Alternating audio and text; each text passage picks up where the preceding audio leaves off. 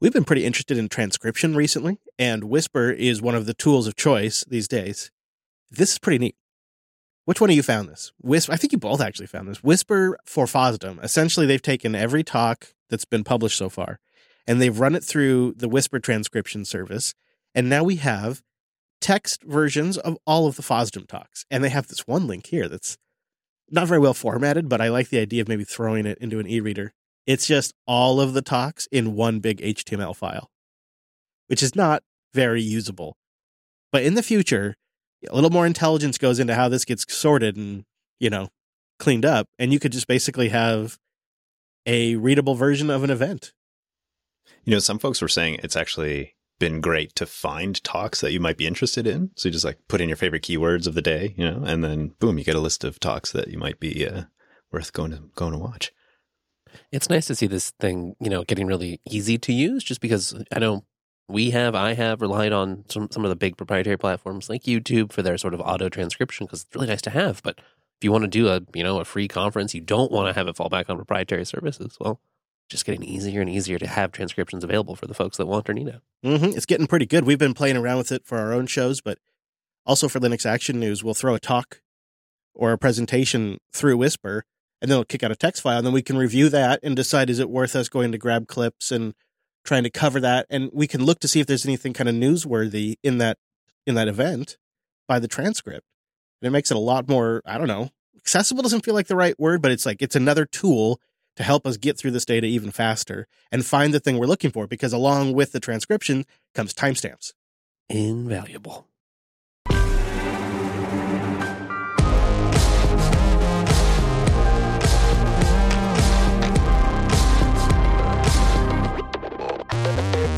Hello, friends, and welcome back to your weekly Linux talk show. My name is Chris. My name is Wes. And my name is Brent. Well, hello, gentlemen. Coming up on the show this week, I'll talk about how I spent nearly 3 months tracking down a crazy Wi-Fi problem with a really strange Linux angle. And then we'll round out the shows with some great boosts, some picks, and a lot more. So before we get into my woes, before we go any further, let's say good morning to our friends over at Tailscale. Good morning, Tailscale, tailscale.com. Go get a mesh VPN, protected, guarded, powered by WireGuard. It gets up and going in minutes, and then you have a flat mesh VPN. It's so awesome. Tailscale.com. Tell them Linux Unplugged sent you. You can get it up for 20 devices for free. And of course, time-appropriate greetings to our virtual lug. Hello, Mumble Room.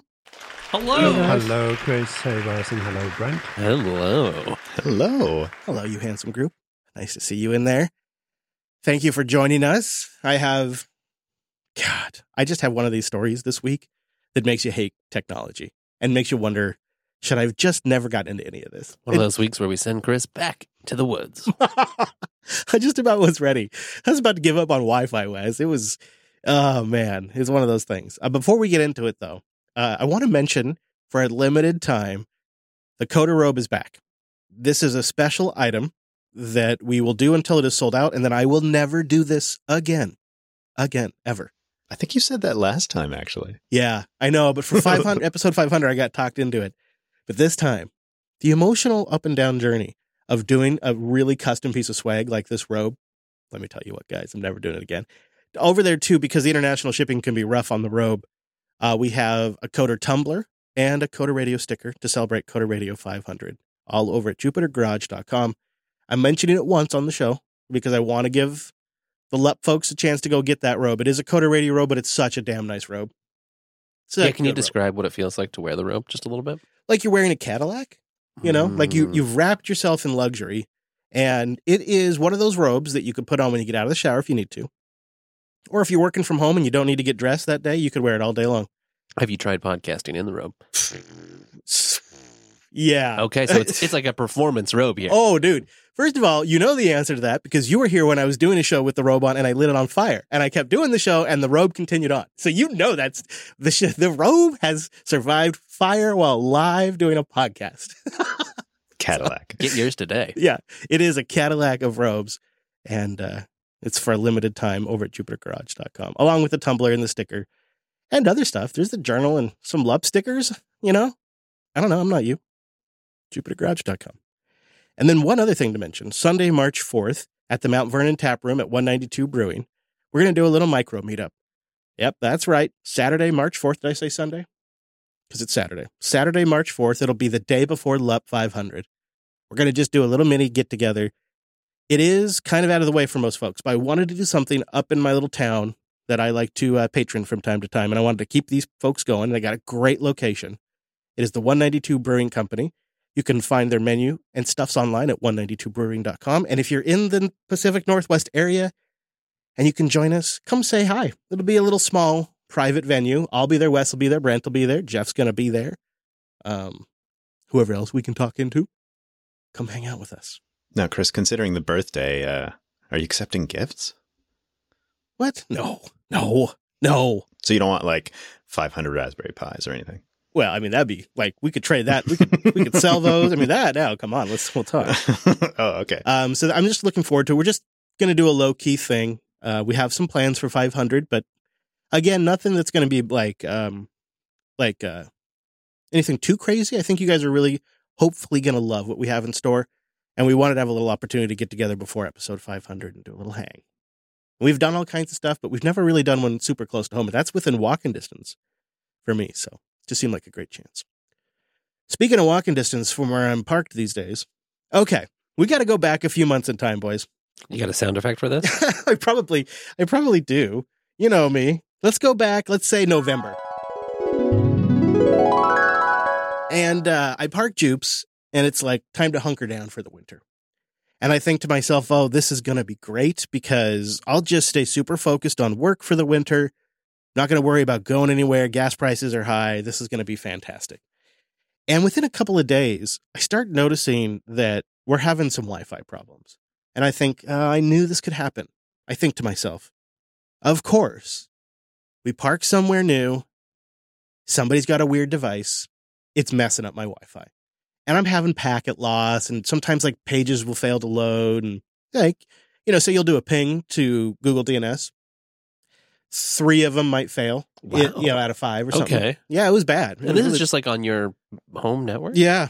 And I'm like, oh man. Even with your fancy, Peplink and all your... My first thought was, maybe something's wrong with Starlink. Mm-hmm. Maybe we're dropping to the Starlink level. And was this only one of your devices? Like, was it the local Wi-Fi going? Well, you're going to get into this, yeah, it's the local Wi-Fi devices. Right. Yeah. So let's cover that. So, local Wi-Fi devices. I started noticing even stuff on the LAN was having a problem. So then I thought, oh, okay, it's not the Peplink or the Starlink. We're going to do this like we're sort of the ISP technicians here, right? Have you tried to reboot it? Okay, Mr. Fisher. You tried? Yeah, you rebooted it, right? Oh, man, did I? I went through all that kind of stuff. I even busted out the old Wi-Fi analyzer, on the Android. Classic, yeah. Yep. And I did make some improvements. There was a couple things. Did some channel hopping. Mm-hmm. And I decided to finally just commit to turning off the Wi-Fi in the Starlink AP. Just have one less sort of, yeah. Okay. Which is mixed, but I decided to do it. So I was going through and kind of refining. I thought, okay, I'm eventually going to land on stable Wi-Fi, right? And I mean, now we're like into mid-December, and I'm like, I'm still having horrendous Wi-Fi problems. But I think I've noticed it's when like one of my neighbors comes home. And so I'm thinking maybe they have a device on them or something that is causing all kinds of problems. And so I start trying to track that down best you can. You can't go knocking on people's door and be like, hey, can I look at your devices? I'm with the FCC and we've had a... Yeah, right. We've had a complaint here. Eventually, though, I do get in and I see there is a printer, like one of these HP printers. And this thing is like blasting Wi-Fi. They put one of the strongest APs in this dumb thing. I couldn't believe it. So you started printing to it? Yeah, actually, I asked. But I did the math, figured out that wasn't it. We kept looking, and I eventually started to decided to realize maybe it's time to just upgrade the old Wi-Fi system. I've had this Wi-Fi system for a long time. Wi-Fi 6 is out. I have a lot of data I put on this network because I have Wi-Fi cameras. It's probably time. Right. Reasonable to invest. You want good Wi-Fi. It should last, right? Yeah. So do some upgrades. And in the back of my mind is like, well, what if we went on a road trip and I needed to do a show from the RV? Yeah.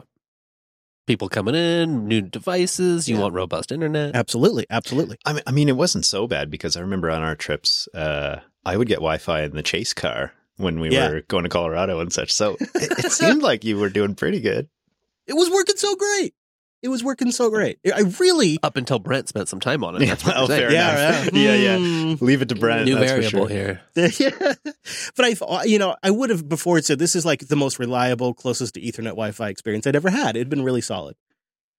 So I really had also realized at some point I may be dealing with multiple issues because I started realizing that perhaps the issues I was having on my phone with Wi-Fi were not the same issues I was having on my laptop. And that was a big moment of realization. I started realizing I was getting different behavior on different machines. Weird. Does this sound like it getting more complicated? Yeah, well, in part, Giraffe OS did an OS update that introduced a new set of issues at some point during this. Boys, it was rough. It was rough. So I do the new Wi-Fi AP deployment. I get this all set up. I'm pretty proud. I'm spending, like an entire legit Saturday ripping out the Wi-Fi. Tear down your whole old network, build it back up. Yeah, DHCP reservations you got to tidy up. There's just a lot, right? And I have a lot of smart Wi-Fi devices. Smart in Yeah. some level of air quotes. Yeah. A lot of them require to be rebooted and stuff like that. Gosh. Even though I named the AP the same thing, right? It's just... And sure enough, the TP-Link smart devices just start dropping off the new Wi-Fi. Whole new set of issues. I now have so the phone isn't doing Wi-Fi properly. The laptops aren't doing Wi-Fi properly, and now the smart devices aren't doing Wi-Fi. I've actually had a net downgrade in overall reliability of my Wi-Fi. It sounds like you don't even have Wi-Fi at this point. I basically don't.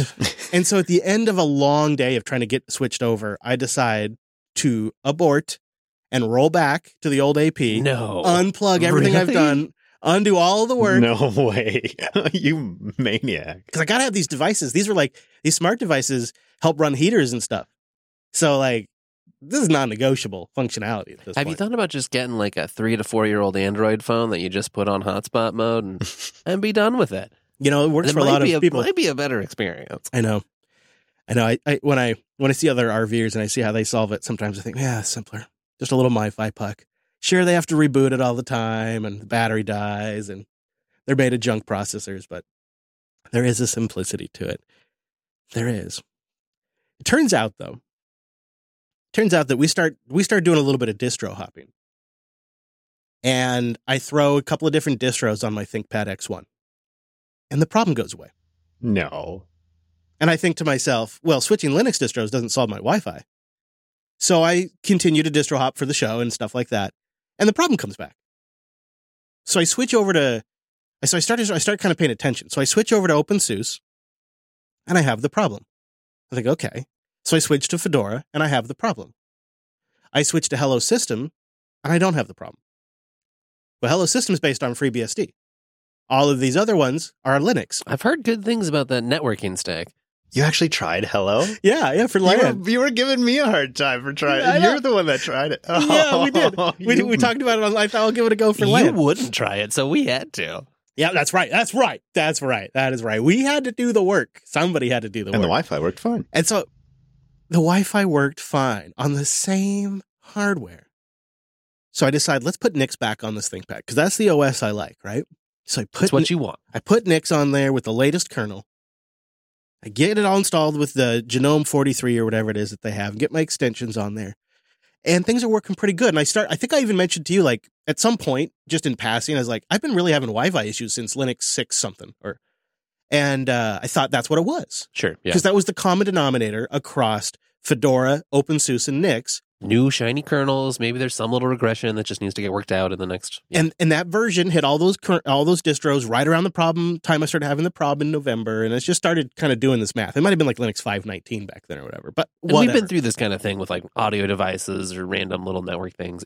It's rare, but it happens. It totally happens. It's part of the rolling game. Really, when you have a cutting edge kernel and Intel maybe changes some drivers, things can break. And so I thought that must be what happened. So let's see if it's been fixed. So I just go to the absolute latest stack that I can. And I'm thinking to myself, I've solved the problem. This is great. No problem at all anymore. Until a little bit of a home emergency comes up. And I need to get on a website as fast as possible and get information off this website. And the page won't load.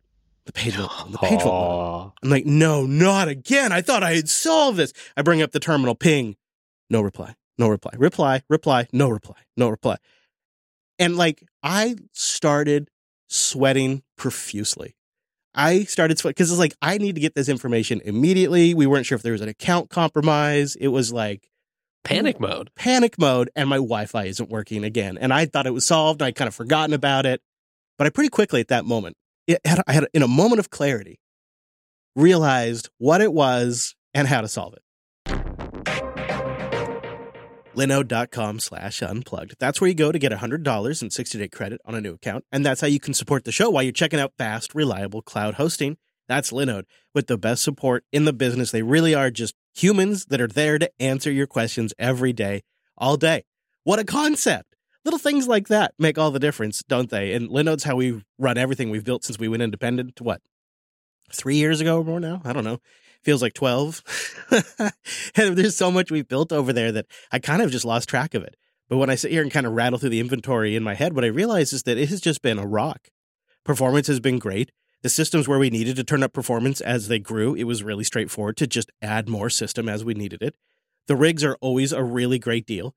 If you need something for like a blog or you want something for the back-end infrastructure of your business, they're 30 to 50% cheaper than the hyperscalers that have these crazy, unique, proprietary platforms.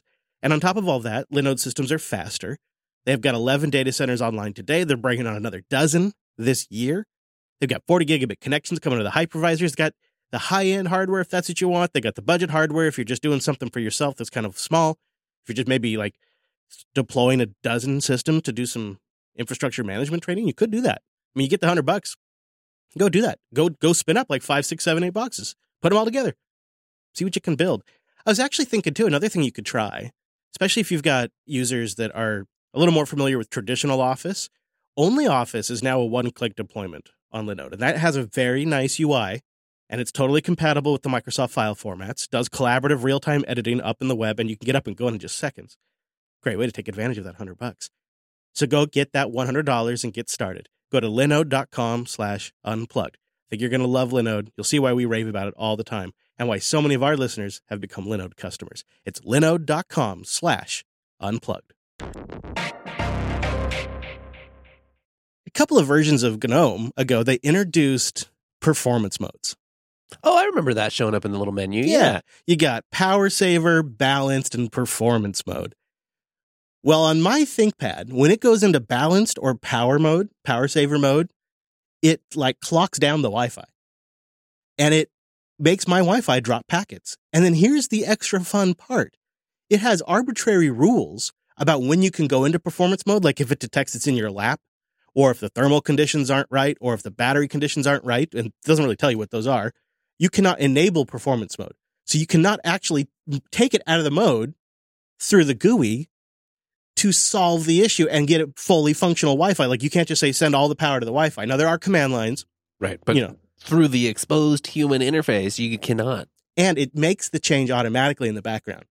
So just as you're like plugging and unplugging and sometimes you can't even override it. So I realized as I was trying to get this website to load, that I clicked the little power button and I looked at it. So yeah, right, power modes. This always screws up Wi-Fi in Linux. This always has been a problem. And I really couldn't have told you, like, at that moment, maybe there was a way to override GNOME Shell and tell it to go to performance mode. I couldn't get it to do it. Could not. And so ultimately, I decided to take GNOME off, and I just put Plasma on that machine. I just ripped off GNOME Shell over the weekend. Whoa! Yeah, it's a clean cut. That's amazing. You'd never know. Yeah. Oh gosh, that's drastic, though, isn't it? Yeah, and when I check now in Plasma, when I use the command line to like check the performance modes, it says it's in performance high mode.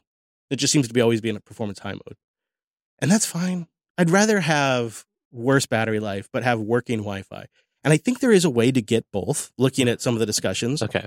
But I didn't really see many people describing my specific problem where when you're in Power Saver mode, you drop packets. I saw people that are looking to like prevent their Wi-Fi from going to sleep mode. And I see people looking at different Wi-Fi power modes they can put it in. But I don't really see people connecting GNOME performance mode to networking issues. But it is a straight line for me. It was bad.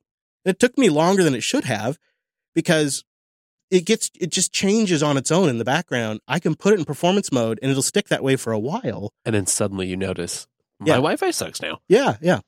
Ooh. And Chris, is this the only hardware that this happens to? Like, have you tried other laptops? I'm wondering if it's worth, maybe it's a Dev 1 hardware combined with the performance indicators and change it. Like, basically, Yeah, I don't know if it'd be you want better me to on try the- it on my end and see if it's also an issue. I mean, I should try it. I think I've probably used it a little less with GNOME on the Dev 1. Mostly I've used Plasma on the Dev 1 because it isn't an issue on the same hardware on Plasma. That's the funny thing about it.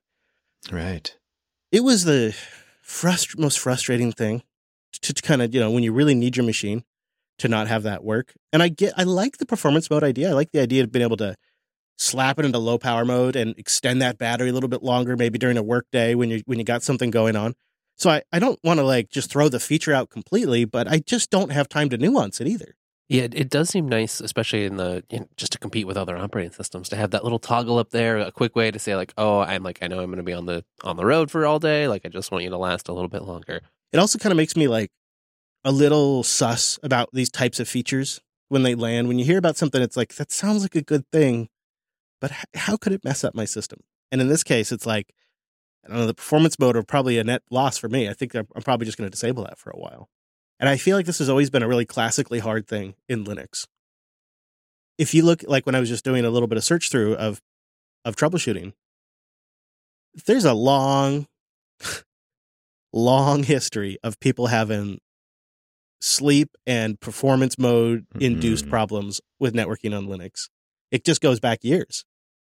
It's we just haven't quite got that right. It's just a little too, I guess there's too many edge cases. Perhaps it would work really well on the Dev 1, but on that ThinkPad X1, you get Wi-Fi that drops off. Right. You've got different kernels, you've got different hardware settings, you've got different chipsets, you've got different Wi-Fi chips. In some ways, it makes the problem feel too big to fix. There isn't a solution that's going to scale across all machines and that will always be just sort of fixing it up, finding the edge cases. Well, that's the wrong mood to take, Chris. Come on, look at what the Linux kernel has accomplished. Yeah? Well, what do you mean? Well, I don't know. It seems like the type of support for hardware of various flavors that we've had, baked into the Linux kernel in the last, 10, 20 years has been sort of monumental. If you thought that was going to be the case when it first came out, you'd think that we'd be crazy. You remember when we were just complaining that Wi-Fi would work at all? You could Yeah. see your wireless chipset. Yeah. That's a big thing right there. It just feels still like it's 2 steps forward, 1 step back, 2 steps forward, 1 step back sometimes. But I do see what you guys are saying is if you take the long term, it's these kinds of things get worked out. They're not so bad. And it's not like the physical hardware isn't supported. I do worry a little bit about the experience of trying to switch someone from Windows or something, and then you pop a otherwise beautiful Fedora or something on there, and you're like, this is really great. And maybe you're not, they don't have the time or the expertise or the experience to sort of dig into the level. And Yeah. especially if you're maybe supporting a family member or something. So you don't have enough, you don't see each of the failure states to walk backward the way that you did. What are you going to think? You're just well, Linux just doesn't work on this machine when it's a little setting that you could drop a conf file somewhere and not worry about at all. Well, it's just funny how the problem starts as well. There's something wrong with the Wi-Fi. And then it turns out, no, it's actually not the Wi-Fi. It's the laptop and the phone. They just have 2 separate issues that make it look like the Wi-Fi is having problems. That whole working that out process took way longer than it normally would. But, it's Christmas and Thanksgiving is in all of this. There's just a lot of family stuff going on. And it's you don't have time to sort this stuff. I guess I just try to look back and think, what could I have done differently? And one thing I could have done differently is just not fooled around with performance modes in a desktop environment that has performance modes. Yeah, but how can you predict that? New feature, you're excited to try it, and okay, surely someone's tested this, right? And it probably works in 80% of the cases, but so don't feel too bad. I can't help but think of XFCE. What if I just went with XFCE? Whoa. Just simple old XFCE, and it just would have updated for 4.18, and they just, none of this would have I never would have spent any of this time buying new Wi-Fi, swapping Wi-Fi hardware out. You see where my point is? It's if I just had gone a simpler path, I would have avoided a lot of this hassle. Yeah, but you'd be running 2004 XFCE and you wouldn't have anything to talk about on the show. Yeah. Well, Chris, you did like Hello. You could run that. It seemed fine for you. I mean, it was nice. It was nice, but I don't think I'd live there. Well, you use that as your base system and you run Linux in a VM. There you go. Yeah, I'll just put Nix in VirtualBox. Mhm. Yeah. I was like, wow, this is working a lot better. Sure is nice to have Wi-Fi that works. Does that mean that you have a pretty much brand new out of the box wireless access point that you're looking to get rid of because you're still using your old Wi-Fi system? Look at you savage. I'm keeping track here. Yeah, I'm not sure what I'm going to do with it. It's just calling dibs right on air. Look at that bull. I went to ship it back, and I got a real hard time from some self-hosted listeners. And I thought, no, I'll hang on to it and try to make it work here at the studio. But like, when am I going to do that? That was my idea, was to just set it up here at the studio and use it. We have a couple of those TP-Link smart devices, but only a couple. Wouldn't really be a big deal. And I'd still like to figure out why they didn't work. That's a whole other thing. You know? Yeah, go on, bro. Well, you're hitting me right in the feels here, Chris, now, because it feels like, we tinker because we want to bring new things to the show and we can't help ourselves. But man, do we ever run into all these like little tiny issues more commonly than we should? It's like, well, I have like the title of being the QA guy here because I always seem to run into these weird, obscure issues. And is that just going to be the way it is for us on the Linux desktop? Or has it been getting better over the last decade? Like, is this... See now? You see where I'm at? You see where I'm at now? Yeah. I hear you. Yeah. Yeah, it can be a little frustrating because this, what I thought was a networking issue turned out to be a software feature on my desktop that was messing with me. Sort of like a little troll, like a built-in malware almost. It's just the craziest thing. So I don't know, Brent. I want to say no. I want to say the answer is no. What I want to say is for like every gem that we discover, we gotta go through a few piles of just junk, right? And then you find a gem, and I feel like that's open source in general. Is like it's incremental progress. Yeah, a lot of work to get to the good stuff, but the good stuff's so great. And here, in some sense, we're trying to bite these bullets first. So that it's not like Plasma's perfect. You can just go to Plasma. Plasma has its own issues. There's reasons you like being on GNOME.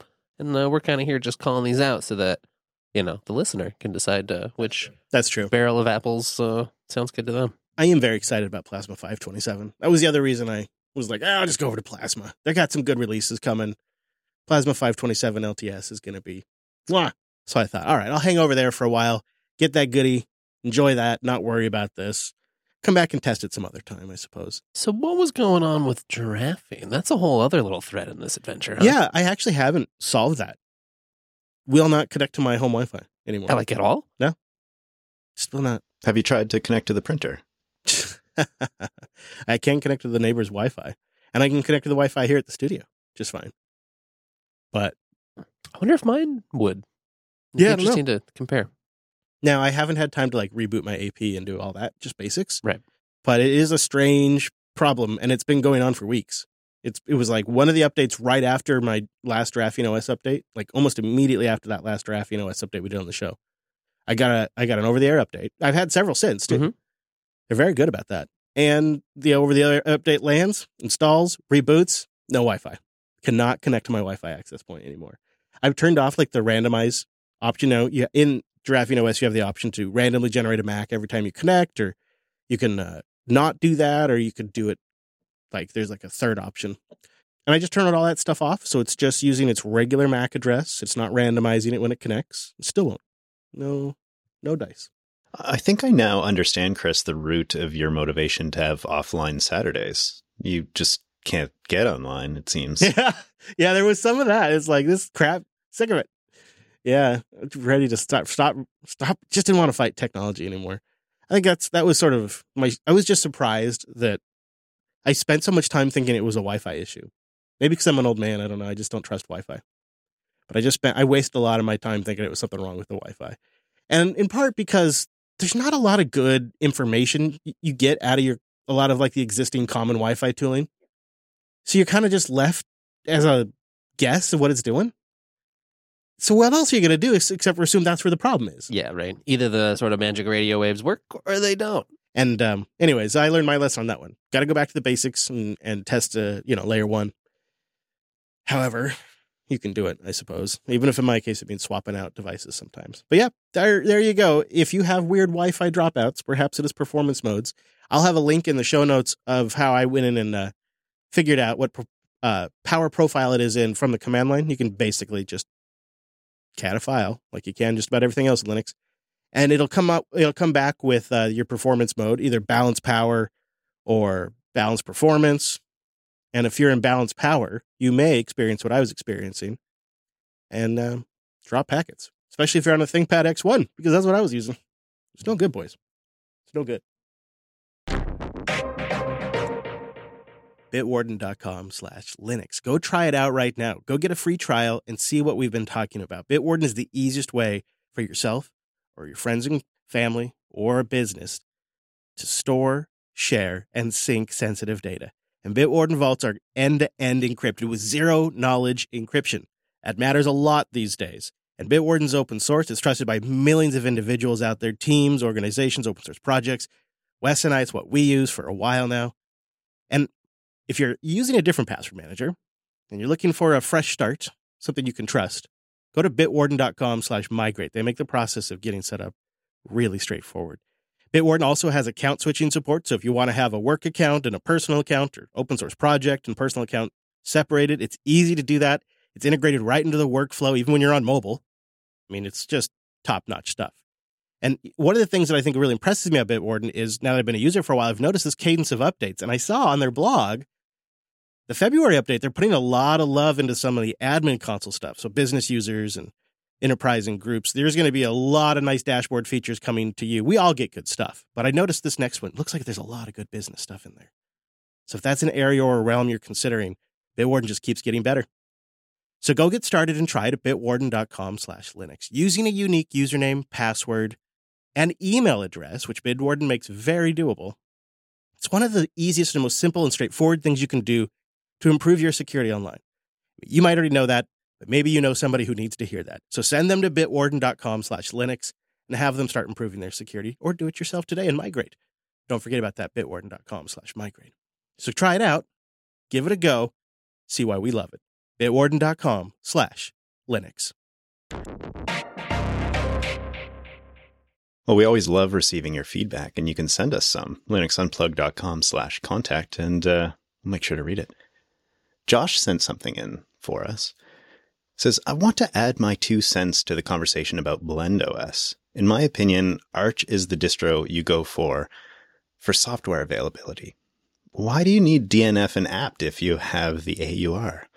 Even though it's immutable, having an Arch base is still bleeding edge. Vanilla OS accomplishes pretty much something similar, but it uses Ubuntu 22.04 as the base. It's also immutable, and you get the software from the AUR and DNF while keeping a solid Ubuntu base. Might be a nice alternative to consider in this case. Any thoughts? Vanilla OS gets another mention. I think I see the logic. I agree. In this particular scenario, there is perhaps some value to an Ubuntu base. You know, you get a certain layer of software compatibility there. I am not as excited about this latest generation of immutables it does seem like a necessary step in like the creating the immutable Linux distros out there. And Vanilla OS feels like one of the more interesting ones that's happening, but we've kind of reached my point of saturation on interest in that I guess it's there for me now. You know, like my moment of the immutable desktop arrived. And so now I'm not as interested in the solutions that are maybe several layers more complex, but obviously have good reasons. Does that make sense? You follow me? Yeah, I mean, well, you're drinking the Nick sauce, so what other distros are going to even... It is interesting to watch, but you're right, for some reason, I'm not as drawn to like try every iteration. I'm curious to see them, and obviously we did try BlendOS, and it was fun to try, but it does feel like it needs to add a little something new. And there's so many, I think it's a little tricky too, and Brent touched on this with DistroBox when we were talking about BlendOS. There's so many different ways now with containerization methods and other software availability between just install Nix on your distro, between, you know, things like Docker and Podman, snaps, Flatpaks, app images. Yeah.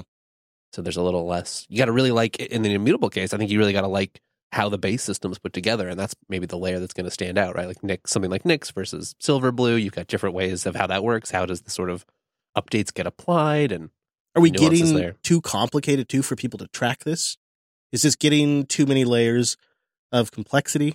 Well, maybe that's an area where they will do a little more innovation, is sort of taking immutability to the masses. Obviously, we're happy. Like, we like NixOS. We like being able to go in and like have this one declarative file that we work with. But not everyone, that's not how everyone wants to approach using and configuring a computer, especially if you're just a normal sort of desktop user. But, and obviously I think the folks behind Silverblue think this, right? Eventually, it'd be nice for those folks to also get some of the reliability and other benefits of having an immutable operating system. Boostergram.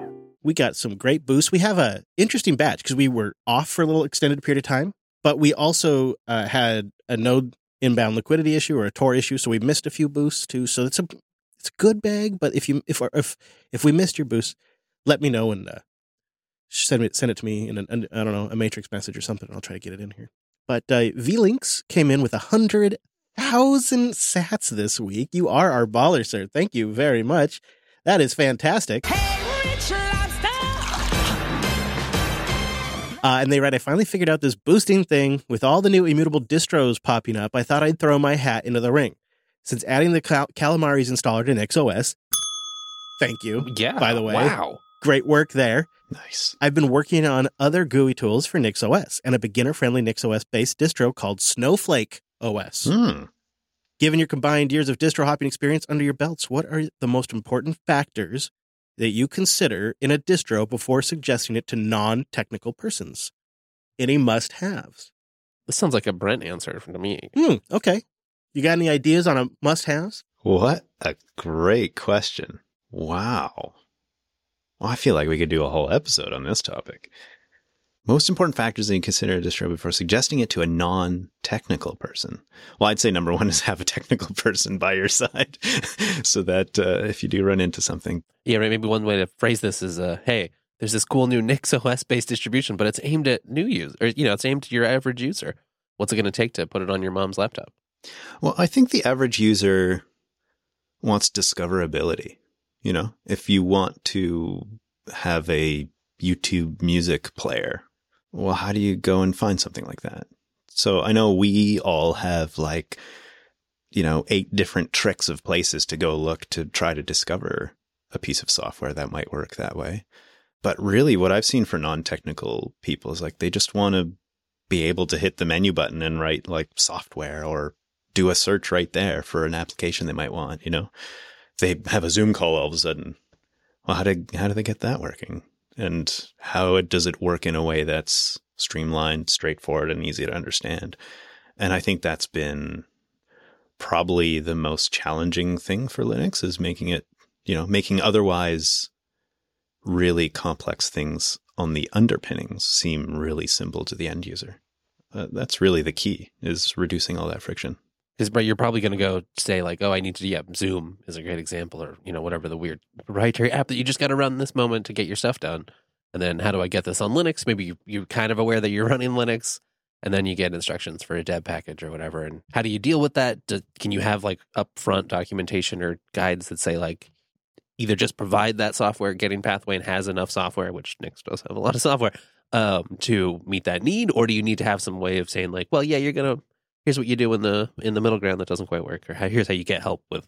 Because a lot of users are just going to go to zoom.us and try to download a file to get it going. And that's going to be tricky. I think too, if you think of the audience for a distribution like this, Snowflake OS, it's probably technical people that are deploying it for non-technical users. And I really wish there was something a little more straightforward for supporting these installations after they're deployed. We'll talk a little bit here in a moment about some remote desktop options, but something that maybe took advantage of modern technologies, took advantage of maybe the RDP server built into GNOME and the fact that it's Wayland compatible, something that made it more straightforward to support folks. These guys are both right, though, too. The software discovery thing's a big issue because most end users, they just go Google search, Zoom install, and download and try to install it. I really like snowflakeos.org. It's a great-looking website. It's a great idea. Audience, if you have ideas out there, you let us know. What are things you must have for a beginner-friendly distro? Boost us in and let us know your newbie distro must-haves. Am I right in thinking the Snowflake OS might be kind of a nod to using flakes in Nix? Do you see that anywhere under the hood there? I'm liking that idea. I was wondering that same thing. I like that idea. Could see it. Well, thank you for the work on the NixOS GUI installer too, VL. That's awesome. Kind of transformative. It's impressive. Yeah. Tech Geek boosting with 25,000 sats. Hey, gang, Tech Geek here. I've heard you guys talk about RustDesk so much, I decided to finally check it out. How about this? RustDesk on Tailscale. I deployed the server via Docker on my Raspberry Pi on my Tailscale network, and I can access all my RustDesk clients on my Tailscale network. I love it. So keep up the great work. Also, may I please have a money soundbite from the Swingers movie? Oh, okay, I didn't see that. I didn't see that at that time. Is that what's that? What is that? I don't know if I've seen the Swingers movie now. Well, add it to your list, I guess. I guess I will. I'll have to grab the bite. Sorry, geek. I'm slacking. I take the excuse that I've been sick this week. The self-hosted RustDesk sounds great, though. Yeah, that is a really nice setup. Ticario boosts in with 22,222 sats. Some sort of super duck. I don't even know. This old duck still got it. Was listening to episode 495, Moment of Truth, and had some input on the best keyboard on Giraffing OS. I had a lot of friction switching away from Gboard, but thanks to Giraffing OS's security rules, you can disable networking entirely for apps. No telemetry concerns. Some drawbacks, like GIF searching obviously doesn't work, but I have all the swiping, locales, and sizing comforts I'm used to. So I think what he's saying is use the Google board, just turn off network access. See, these are just kind of nice options that you forget that you even have on mobile sometimes. So yeah. That's great. That is a great idea because it is a pretty good keyboard. It is, and I'm definitely used to it. Yeah, I'm still soliciting ideas, but that might be the winner right there. So practical. Mm-hmm. Elefante Orquidie boosts in with 10,000 sats. Great episode. Thanks for your work. Out of curiosity, have you ever heard of CrunVM? KRUNVM. So a command line based utility for creating micro VMs from OCI images. Minimal footprint, super fast boot time, 0 disk image maintenance, 0 network configuration. You can map host volumes into the guest, and you can expose guest ports to the host OS.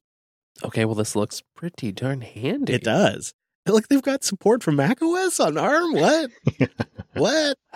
Now we have to try it. Yeah, okay, sure. It looks like they've got a Copper repository available for Fedora folk. And, you see that there, Wes? You see that? Looks like it's using a little Rust. It sure is. Well, Elefante, thank you. This is something I'll definitely give a shot. Zack Attack boosted in with 7,000 sats. Don't feel bad for putting Apple Music on your Giraffing OS. I also downloaded Gboard and turned off its network access just to get speech to text and multi-language support. All right, fair enough. I have been leaning on the Apple Music a little bit, but Brent, our next boost came in midweek, and when I saw this one, I grabbed their app recommendation right away. Hydragerum wrote in with 4,950 sats. For music streaming and collection on Giraffing OS, I personally use VI Music from F-Droid. Works great for online streaming and offline listening using automatic caching. This is a very much appreciated tip. I've been waiting to figure out how the hell YouTube Music could ever be relevant at all in my life, and this app basically makes it relevant as an abstraction detail, but it is a really great app for playing and caching music on your Android device. Nice UI. It just sort of elegantly downloads the files in the background and then plays them, and it'll play them offline. You don't have to have cell signal, which I really appreciate. It's got a great UI. I was so impressed by it, I had to message Wes ahead of time, too. I was like, Wes, you got to check this out. This is a great little app. Which I appreciate. I have just been trying it myself, and yeah, wow, what a find. What, you didn't tip me off on this? Well, I didn't. You were I sick. didn't tell you. I get it. I didn't spend enough time complaining about YouTube Music to Chris. No, it's because Wes was going on a road trip. So I told Wes about it because he was going on a road trip. Yeah, I'm okay with that. But now you know, VI Music, and it has nothing to do with the text editor that Wes loves so much, but it still a great name. Yeah, I mean, no one's naming stuff Nano Music. Okay? No. Erock boosted in with 2,000 sats. Regarding SpinRite, Steve has done quite a bit of optimized operations for both spinning and solid-state storage. It might be worth a go. Good old SpinRite, getting the plug. Yeah, so this was brought up in Matrix, too. It's been a minute since I've tried old SpinRite. You ever try SpinRite there, Wes? I'm aware of it. I don't think I've actually run it myself. Yeah, I know he's working on the version that's updated for SSD drives. So he'll have that out soon. Hey, can either of you remind me about SpinRite? I don't think I've ever run into this. What's it used for, and what problem is it supposing to solve? SpinRite is a tool that really came into its own for spinning disks, hence the name SpinRite. Hence, yeah, right. And you could go through and if you had a disk that maybe was in the process of dying or had some bad sectors on there, or maybe even had some bad file system get messed up or something like that, you could throw SpinRite at it and it would sit there and it would scan and chunk and just grind its way through. Like there's stories on here about after 22 hours, SpinRite completed its work and produced a fully recovered file. You know, it's like where people go when they're desperate to get that screenshot that they took that they were working on for the article and then their computer crashed, like that kind of thing. And, you know, people love it because when it has worked for people, you know, they've really built their loyalty to it. I don't know how great it is with SSDs, but I'm sure Steve's, you know, tried to keep it up to date as best he can. I don't really know if it's what we need for them. So we have the background is we have a machine here in the studio where its drive is dying. So the idea is perhaps we could throw SpinRite at it, mark those sectors bad, and then keep on trucking. Now, does SpinRite, we have to use Wine? Is it a window? It looked like a Windows app. It's a DOS app. Oh, it's a DOS app. Okay, yeah. Great. Oh, can we just boot into it then? Yeah, you boot into like an old boot DOS environment or something like that and run it. Now, does that support secure boot? I know. I just want RAM. I want RAM doubling, so that's what I care about. And of course, you got to have smart disk caching, right? Smash comes in with 2006 sats. Smash here, 2006 from Fountain. I'm moving my email away from Gmail and using Google Takeout. I need software that can access the search that will be an Mbox file from an HTTPS interface. It doesn't need to be a full email server, just remote HTTP access to my archived email. Huh. Never ever have I got an NGINX reverse proxy working until last week. It's glorious, though. Tell Wes thanks for the tip. Aw, that's so wonderful. Thanks for letting us know that it worked out. There has to be a solution out there that takes an email archive and puts it over HTTP, right? There's got to be a thing that'll do that. I'm wondering if Squirrel Mail supports Mbox format.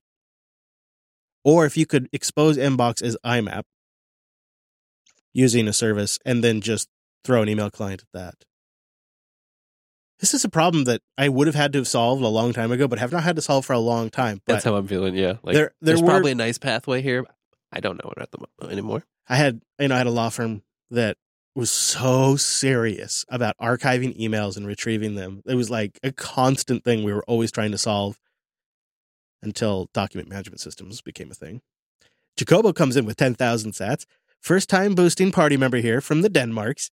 Hey, Chris and the gang, I recently received my Steam Deck, and one of the things that it makes possible for me is to use it as, for my daily driver, is to install DistroBox in the home directory. This way I can have all the packages I need safely tucked away in containers located in my home directory. It's far, far away from the AB partition nightmare, so I think it means it's persistent. I haven't found you mention this neat little trick, so I thought I would share. You know what? You're right. I was thinking this morning, there's several Steam Deck related topics that we could share on the show if people are interested. I just don't know if people are, if you don't have a Steam Deck, is it still interesting to hear? Maybe. Well, I was interested in this one particularly because, you know, we've been exploring like DistroBox last episode and we touched on it a little bit here with the immutable stuff. And I was always thinking, this is really cool that people are building this, but what is it actually solving? Like, we had fun playing with it, but I'm not sure what real world case this was actually solving other than maybe some development or something like that. But here's one that's exactly a perfect example of something just an end user would really love to have. So I think I'm convinced. Yeah, and it's nice to trash up a virtual environment and leave your host system clean. You know, you're building a little project, doing a whole bunch of dependencies for a day. That's a real quick way to trash up your Linux box. And if you can keep it in these environments and that are just disposable. Or use someone else's Linux box. That guy knows what's up. Jacobo, thanks for being a party member as well. CB boosts in with 10,698 sats. Not to beat a dead horse, but You guys have been mispronouncing WireGuard. Uh-oh. It should be WireGuard. By the way, the boost amount is a decimal encoded string. 10698. Little puzzle for later. CB Boostin with another 5,000 sats. I've been neglecting my duty and haven't boosted in a while. Please send more episodes. I like that idea. Working on it, CB. Yeah. And thank you. We got to do it for CB. That's right. If for no other reason, it's for CB. Menon RB Boostin with 4,096 sats. Thanks for doing the shows every week, using Fountain and boosting all the sets I've collected. We'll be trying Copia as a backup strategy as well. Hey, another Copia Good. member over here. Great. That's nice to hear. Thanks for bringing it up. All the best from Bangalore, India. Hey, Booster from India. Wow. Thanks for boosting in. That's wonderful. Wes and I were just chatting, I don't know, a couple days ago. It'd be really nice to know where y'all are at in general. So if you've been thinking about boosting in or you're a regular booster, boost in and let us know your location. A little location boost ping. Yeah, we'd like to do a round of location shout-outs next episode. And I don't know, there's something pretty fun about hearing all the crazy places that people listen to this show. You know, here we are, just sitting here in this room in a little studio doing a pod, and then you hear somebody's listening in India. It's fantastic. So let us know where you're at, Booster.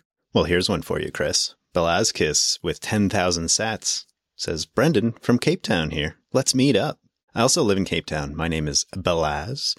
We would love to have the entire JB crew in Cape Town. You will absolutely love it. Thank you for Fedora M1 testing, guys. I'm itching to pull the trigger. How do we make this happen? How does this become a thing? You know, because there's aspirational ideas, and then there's ideas we should really follow through on. And a Linux Unplugged from Cape Town feels like it should be something we do. I just don't know how we go from dream to execution. You know, that's the part we got to figure out. Does it start with boosts? Yeah, probably. Splurk boosted in with 3,591 sats. Dumping all my sats from Fountain, cool idea, but it just isn't stable enough. The UI is a bit laggy and sometimes it forgets my place, or if I've listened to an episode. Maybe I'll spend a few years setting up Boost CLI. Also, getting a bit jealous of the Cape Town guys. Anyone else besides me in Johannesburg area? P.S. How many sats do we need to get Brent and Wes to South Africa? What about Chris? Well, you know, that's a new thing. Yeah, I see. You know, I feel you on the Fountain FM because I was like never had any problems ever, and then I switched over to Android and I had some of that you know, like maybe it lost my place. And when you're really in the middle of a show that you're enjoying and you lose your place, that is very frustrating. Especially if you're like driving or otherwise distracted and can't get to your phone to just sort of find it again. Yeah. I do stick with it because, you know, ultimately I want to help these guys get across the finish line. And so I've joined their beta group. But, you know, you can also stick with your favorite podcast app and just go grab Albi and boost from the podcast index and don't change podcast apps. And then most podcasts, I think the next wave of podcast apps like AntennaPod and others, they're going to use Albi integration anyway. So you'll just sort of already be where they're going. That's my thoughts on it. Vectron boosts in with a row of ducks. I think someone suggested Steam game streaming for your Rust issues, aka getting a reliable remote desktop on Wayland systems. I'd suggest looking at Moonlight game streaming for that. It used to be NVIDIA GPU and Windows host only, but now they have Sunshine, which is a host application that works on Linux and without an NVIDIA GPU. I used that to stream to the Steam Deck, and it worked pretty well. Maybe check it out. That is a really, really good, high-quality boost. I tell you what, because that's actionable right there.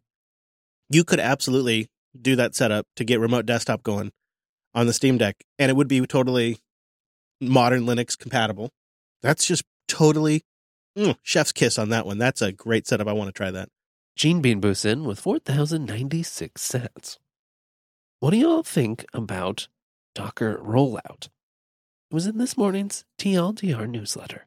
Roll out. Yeah, I know. I saw you also tagged this for LAN. Wes. Zero downtime deployment for Docker Compose. I know you already saw this. It's on your radar. And the idea is, right, that you could make some modifications to a running Docker Compose container and not have to shut it down and start it back up again.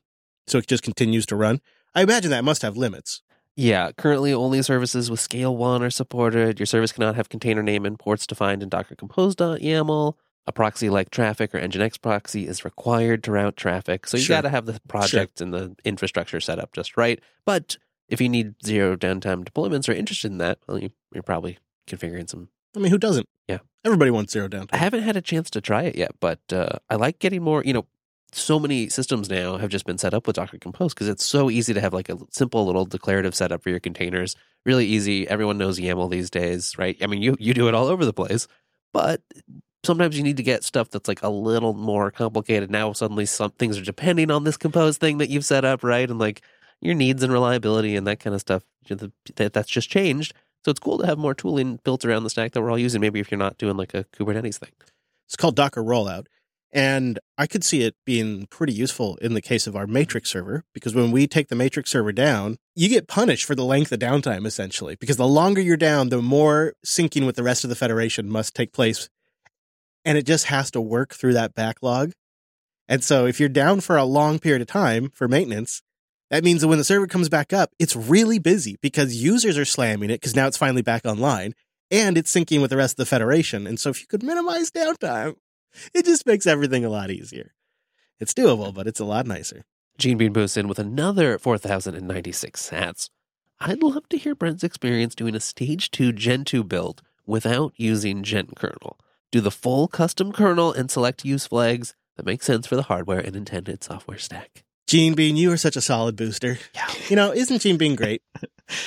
Good, reliable Gene Bean. We wouldn't want to disappoint solid, reliable, boosting Friend of the show, Gene Bean. Friend of the show, Gene Bean. So, Brent, I mean, what do you think of this great, solid idea from friend of the show, Gene Bean, to do a stage 2 Gen 2 build? Yeah. I think at this point I understood maybe 50% of what Gene Bean was saying. So I think I have a thing or two to learn.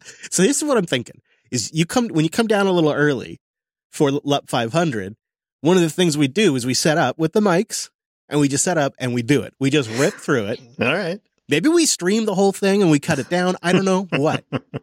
But we do a Gen 2 party. And if it takes us all night, it takes us all night. I think Wes would prefer it that way. I think Wes isn't even invested until it goes to at least 11 p.m. That's right. That's when I wake up. Yeah. That's when he gets his second win. But, we'll get some food that we can all eat. Maybe we'll do some grilling. We'll have some microphones going. We'll get a Gen 2 install going. And you'll be in the driver's seat. But, I'll be there to help. And Wes will be there to help. I'll have a devil and an angel, one on each shoulder. Yeah. What do you think? For Gene Bean. Sounds good. Okay. There you go. Gene Bean also came in with a hot tip. We were talking about Fountain. If you're on iOS, Gene Bean says that Cast-O-Matic is hard to beat in the 2.0 space, and I agree. That is a really well-polished app. It is iOS only, so I don't mention it as much. But Cast-O-Matic has... it's kind of got a head start because they only focused on iOS. So they, sometimes has its advantages. Oh, Nev is reminding us in the Matrix room that had sent some boot media our way at one point. Because I think Nev's been mentioning Gen 2 at us for some time too. Yeah. It's actually in here. His USB stick's actually in here somewhere. Check the top drawer. I think most lost. Well, yeah. Brent, you might have just gotten a little help from Nev. Yeah. Well, yeah, but at this point, wouldn't we want to go get new media anyways? We could try it. Yeah, that could be fun. Where's the fun if you don't stick the strange USB drive in your computer? Well, we'll put it in Brent's step 1. I've stuck it in my computer. I mean, come on. I did that right away, of course. That's how I know it's a Gen 2 install. I think probably the moral of the story here is we have the best listeners. Yeah, we do. All right, Gort Brown comes in with some baby ducks, long-time listener, first-time booster. Love listening to you guys when delivering papers on a Friday morning and in between classes. Oh, that's some dedication. You come back. I've been using BlendOS for about a week, and as a distro hopper, I absolutely love it. It's super seamless. My only issue has been Bluetooth is not working on my Framework laptop. Keep up the good work. Y'all rock. Well, better than Wi-Fi not working. Oh. Too soon? Too damn soon. Orbital Dev comes in with 2,000 sats. Hey, I love listening to the show. I've been using Podcasting 2.0, but this is my first time with Podverse and Alby. And my first time boosting into the show. Enjoy the sats. I'm not sure if this is a lot, but here's another boost for the dashboard. Thank you, Orbital Dev. The Alby Podverse combo is my combo of choice right now. Super, super solid. This is great. Sometimes when I see these usernames, I don't read them fully. Like, it doesn't click. Andy Wan Kenobi. That's great, man. That's a great username. Coming in with some Leet Sats first boost. It occurred to me that boosts are a lot like boosts on Twitch. Bits. If you don't think of the fact that, or bits? Yeah, they're called Is that bits. I just learned this yesterday. That's why. Okay, all right. Thank you. Okay, I just thought I was such an old man. With some Leet Sats, Andy writes, first boost, it occurred to me that boosts are a lot like bits on Twitch.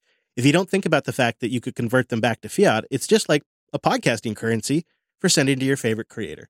Yeah, I agree. The Blueberry folks, the Bullberry, just did a great write-up on Podcasting 2.0 and introduced the whole value for value concept. And their basic, my takeaway from their write-up, and I think they nailed it, is like, don't get caught up on the sats thing. It's just a medium of exchange. Like that's not the important. The important part is boosting in and supporting the creators and creating a model around value for value that is audience driven. And hopefully one day will also work for software, but that's just me dreaming. Yeah, I think it's not necessarily a podcast only thing, which is, I don't know, part of where the excitement is. It could be for all of free software. It could be for your coffee at some point. Who knows? Yeah, for farmers, markets, there is interesting tests out there, little micro tests going on all over the world. Well, what's been my experience at many local markets has been that they've always had like these small currencies just for like the farmers market that you go to on a Saturday or Sunday. I've seen that tons in different cities. And so that they were just like ahead on the game here. Yeah. And I think when you consider that Lightning makes it cheap enough to do very, very small transactions, and you could integrate that into something like GNOME software or FlatHub so seamlessly, so smoothly. And then it wouldn't matter where you were at in the world. There wouldn't be the currency conversion. And it could be done as easily as when you run the app. It could be done at the download link. There's so many ways to do it where it's a good, smooth, seamless experience where maybe you just have a budget set up in something like an Alby wallet and you don't really have to interact with it a whole bunch until it exceeds what you set as a budget or something like that. Who knows? It'll probably be something our kids figure out, not us. Scranton boosts in with 2,000 sats in a sea of how to install apps in Ubuntu.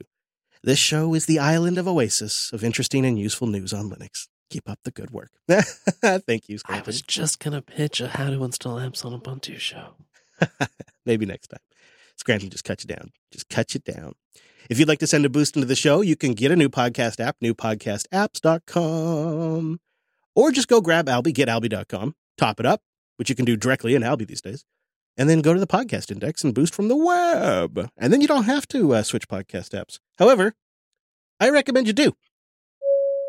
Because our first pick this week is Podverse 4.12.0. And the reason why I am making it yet another damn pick again is because Mitch and the team over there have been in some kind of fugue state, making this thing better and better constantly. It's unfrickin' believable.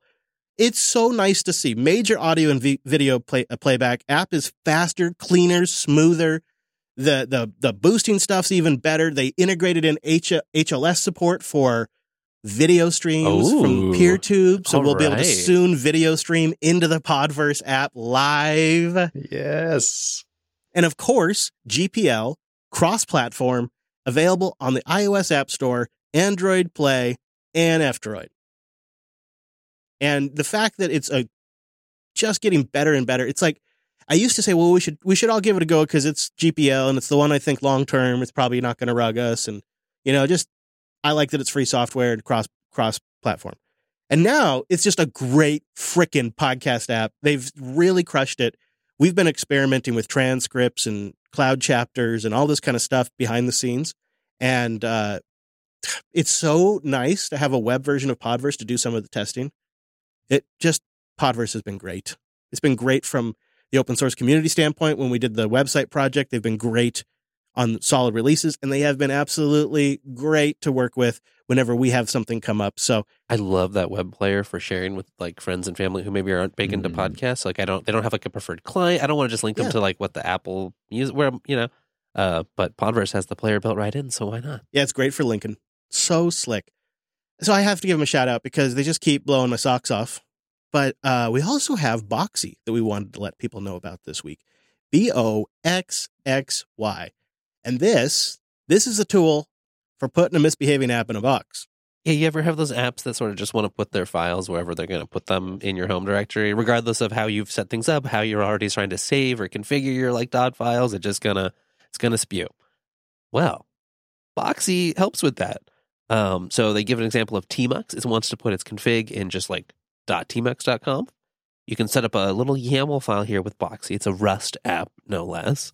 And you can say, I want to redirect rights to tmux.conf to .config/tmux/tmux.conf. Go put it in this place that you keep all the rest of your config files. And then without using symlinks, which is a common technique here, right? You just sort of like set up all these symlinks. You got to like know which files, set the symlink up right. Boxy uses namespaces instead. Oh, cool. As it should. This is 2023 after all, Wes. Yeah, I mean, come on. Be a Linux hipster with your Rust app using namespaces. Yeah, what are you doing? Symlinks? God, it's not 1980 anymore. Gross. Says the guy who's got Symlinks. This is a really cool tool. Boxy, and like you heard Wes say there, it's written in Rust 99.1% Rust, 0.9% shell. The breakdown. That's pretty great. BOXXY, and we'll have a link to that in the show notes. Go put your bad Linux application in a box. I actually feel like this would be really great for, honestly, even though we don't really have a problem with it, Reaper. Just to kind of put it all together in one spot. Because we generally just download the Reaper tar file, extract it, and run it. And I like the tidiness of this. Some great news. A file for Boxy was merged into Nix packages 3 hours ago as we record. What are the chances? This is getting weird. This is like the second time that's happened. That's so great. Well, there you have it. It's like it's meant to be. Well, I feel like for me, the win this week is my Wi-Fi is working really solid. And Plasma is so dang great. 527's coming, boys. It's coming.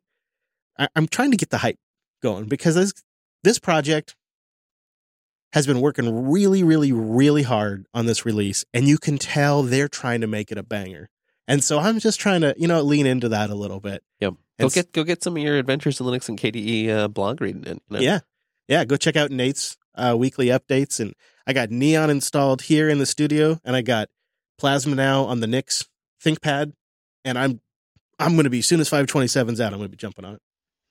Chris, can I ask you, why are you so excited? Like, what are the top 2 or 3 things that really are getting you on this one? You ready for this? No, I am. This is the end of the 5 series, my friend. This is the end of the road. So it's huge for that right there. Let's just full stop. It is also going to be an LTS. So this is going to be one of those where I feel like would be perfect for deploying in production in the studio. Maybe not immediately, but within a month or 3. But if you go through the post that Nate rounds up, or if you go to the KDE Planet, there is a all of project effort to make this a really good release. Like everybody's on board with really trying to make 527 a banger. And I don't know, there's something about that happens from time to time. Every now and then things align and the project gets like focused, and it's usually really good. So also KRunner looks a lot better. So there's that. That's okay. That's exciting right there. All right. Well, that wraps it up for this week's episode of the Unplugged program. Remember, we get together every single Sunday, and we'd love to have you hang out with us. We do it at noon Pacific, 3 p.m. Eastern over at Jupiter.tube. See you next week. Same bat time, same bat station. And if you want to see the factory and watch the sausage get made, you can go watch the replay at Jupiter.tube. And of course, we package that up for our members, put it in a nice feed, give them some chapters, give it a little bit of love and some processing. And that's a thank you for being one of our members. You can sign up at Jupiter.party or sign up for this show specifically at Unplugged Core. We appreciate you very much, members, especially these weeks. Indeed. Especially these weeks. And if you're thinking, gosh, guys, I wish there was more show, I'm not really ready to be done yet, LinuxActionNews.com. That's where we send you. LinuxActionNews.com. Go get more news. Why not? I don't know why not. Thanks for joining us. That's all the show for this time. See you next time. That's it. Show's done. Get out of here. You're done.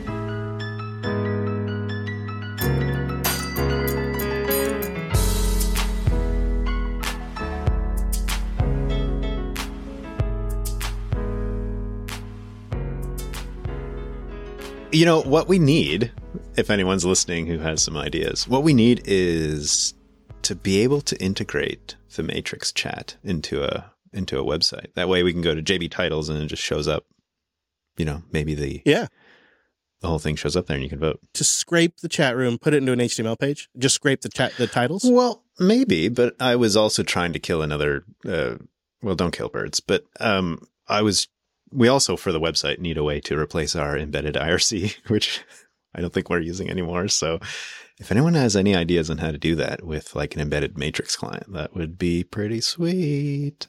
Brent, the term we use at work for the birds and stone metaphor you were about to use is feed 2 birds with 1 scone. That's delightful. All right, I'm taking that one.